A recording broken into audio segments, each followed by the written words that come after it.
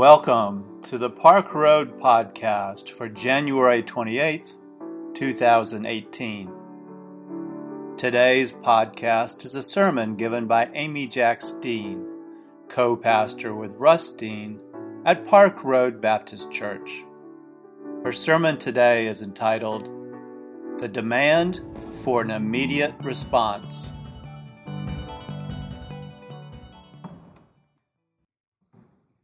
I've stood ankle deep in the waters of the Sea of Galilee. Maybe it was in the very exact spot of this scene from the gospel story today. Maybe. I've ridden on the Jesus boat on the Sea of Galilee.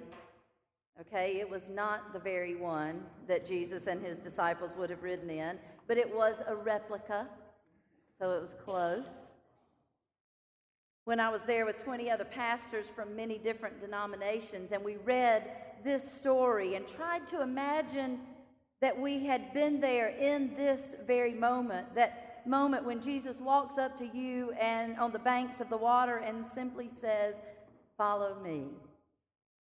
And you know that follow me means leaving what you know, leaving what is safe and secure, to take a risk and venture out into an unknown.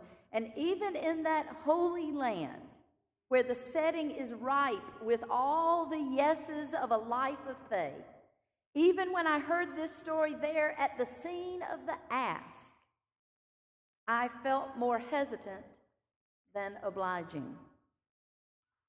Follow me. And they did, knowing it was the right thing to do while not knowing what in the world they were getting themselves into. I love these call stories. They're so smooth and easy. They're so neat and tidy. This carpenter turned prophet arrives on the scene, maybe says just a few things about God and God's love, who knows, and then puts forth a simple yet straightforward statement. Follow me. And they drop what they are doing and they say, I'm all in. It's nothing shy of miraculous, if you ask me. There's no record of them asking any questions. They don't seem to need any clarification. They just fall in line. It's pretty amazing.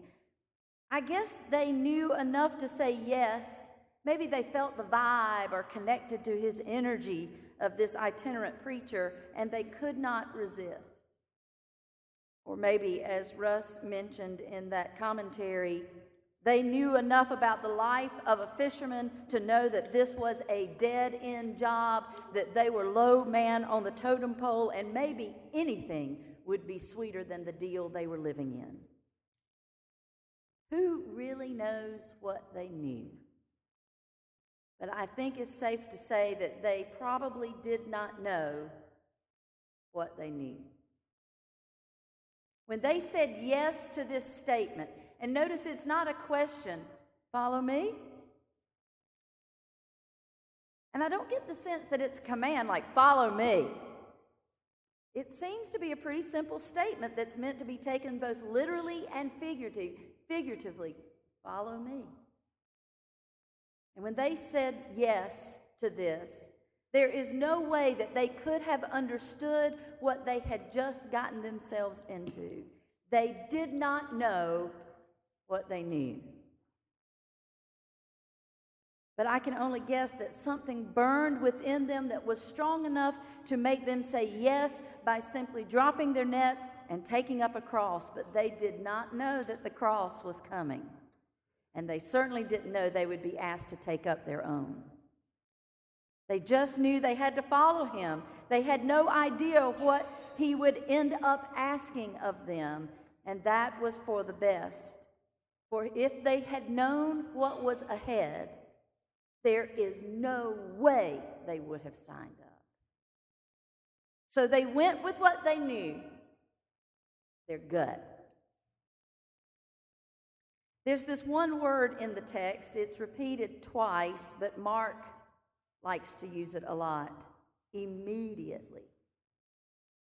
The first time in this scene from today, as Jesus passed along the Sea of Galilee, he saw Simon's brother Andrew casting a net into the sea, for they were fishermen. And Jesus said to them, "Follow me, and I will make you fish for people." And immediately they left their nets and followed him. The second time in this scene, as he went a little farther, he saw James, the son of Zebedee, his brother John, who were in the boat, mending the nets. Immediately he called to them.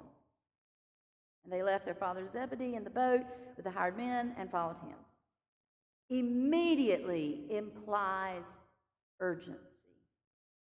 Immediately suggests that there's not a lot of time for your list of making of your pros and your cons. Immediately indicates that there is no time to weigh your options. Immediately points to quick decisions. Some of you are nauseous right now because you love your lists of pros and cons. You love weighing all the options. The sense of urgency makes you uncomfortable. Immediately involves listening to your gut. And as long as your gut is centered on the love of God and the way of Jesus, you can hardly go wrong.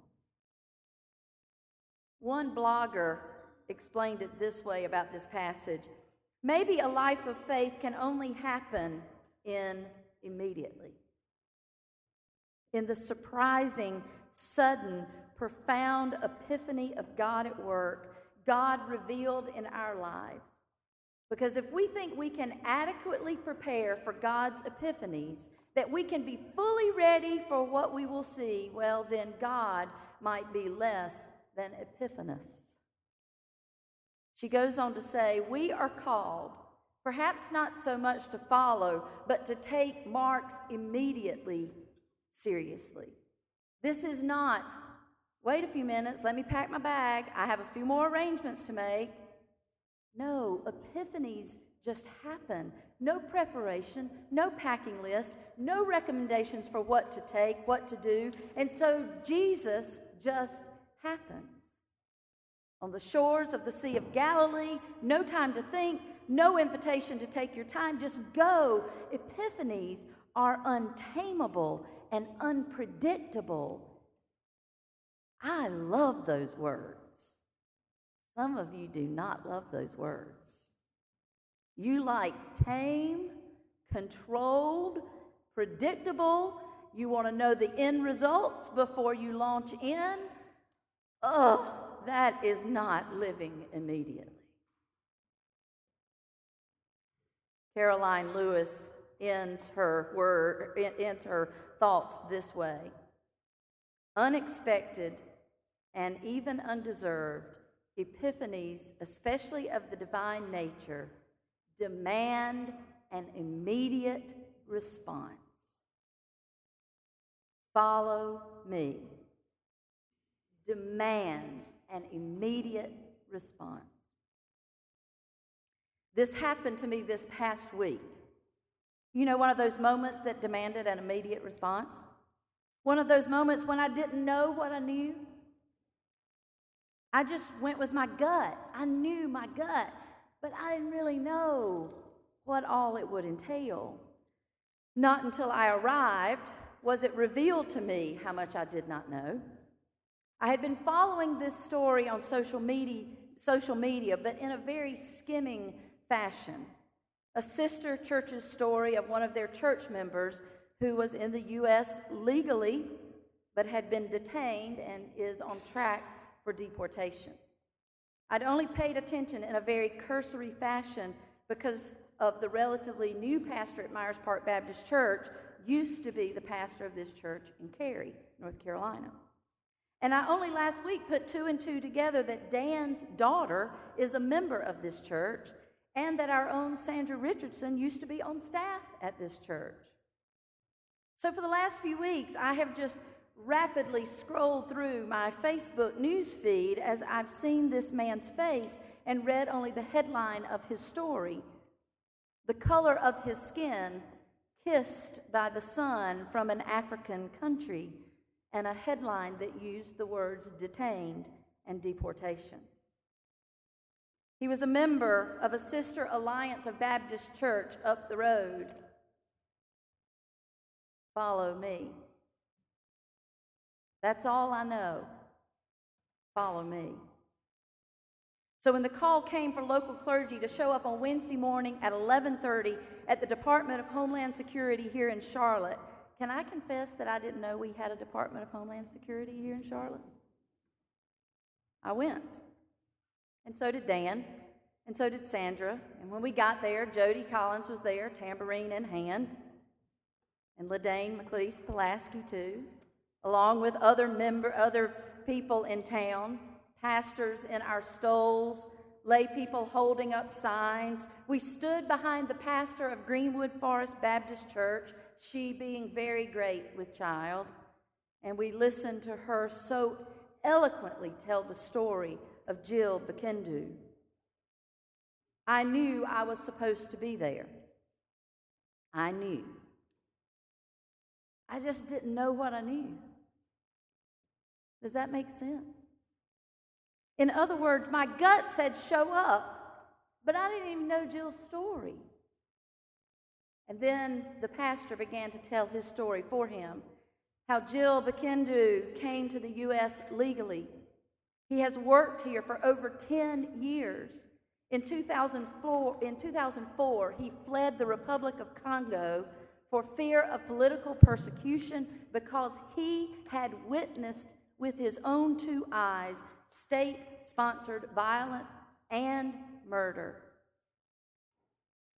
Because he had witnessed this, he feared for his life, and 10 years ago, he came here. He has worked in the United States for 10 years. He has been a member of a sister congregation just up the road in Cary. He has attended his regularly scheduled appointments about his immigration status all these years. And on January the 9th, 2018, when he came to Charlotte's Department of Homeland Security office just off of Tyvola Road for his regularly scheduled appointment, he stepped into the building with a minister at his side as his advocate, just like always.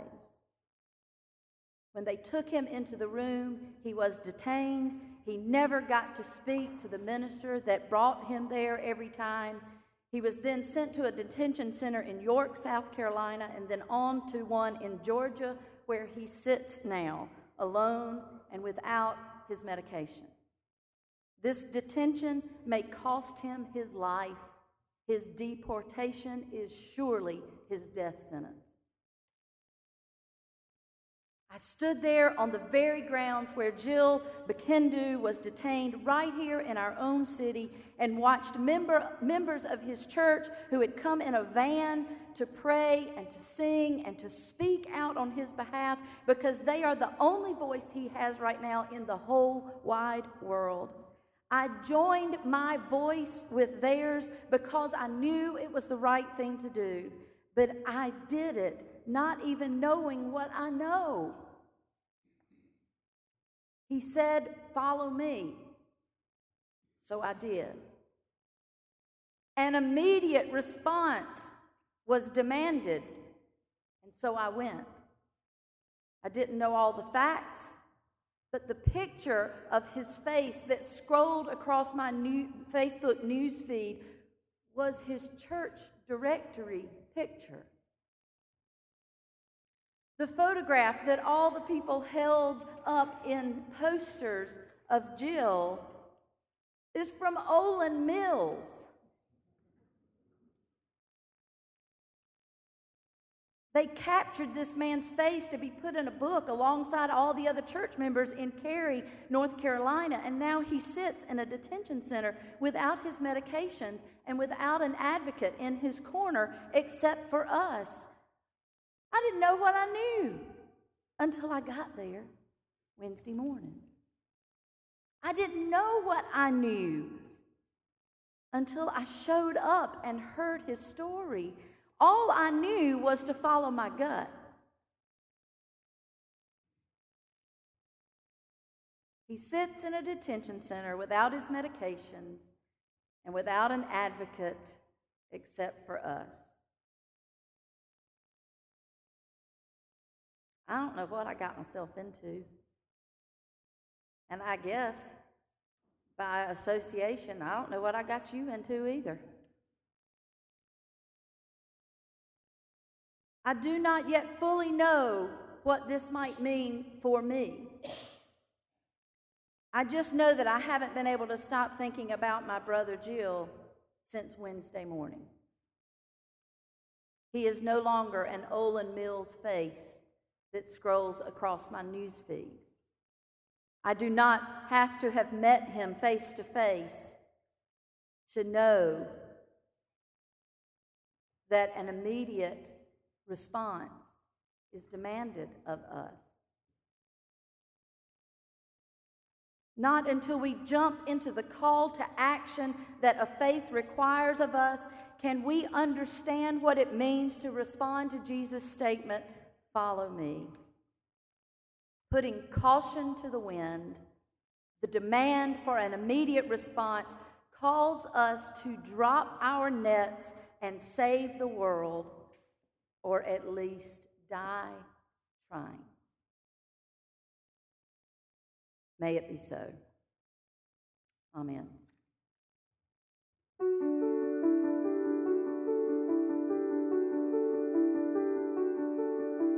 We invite you to learn more about Park Road at parkroadbaptist.org. Park Road is a progressive faith community located in Charlotte, North Carolina, encouraging independent thought, community service, social justice, and interfaith understanding. Today's podcast was produced with production help from Hugh Ashcraft, Brian Smith, Bruce White, and Rich Dower. Our theme music was composed by Brandon Michael Williams. Thanks for listening today. Grace and peace to you.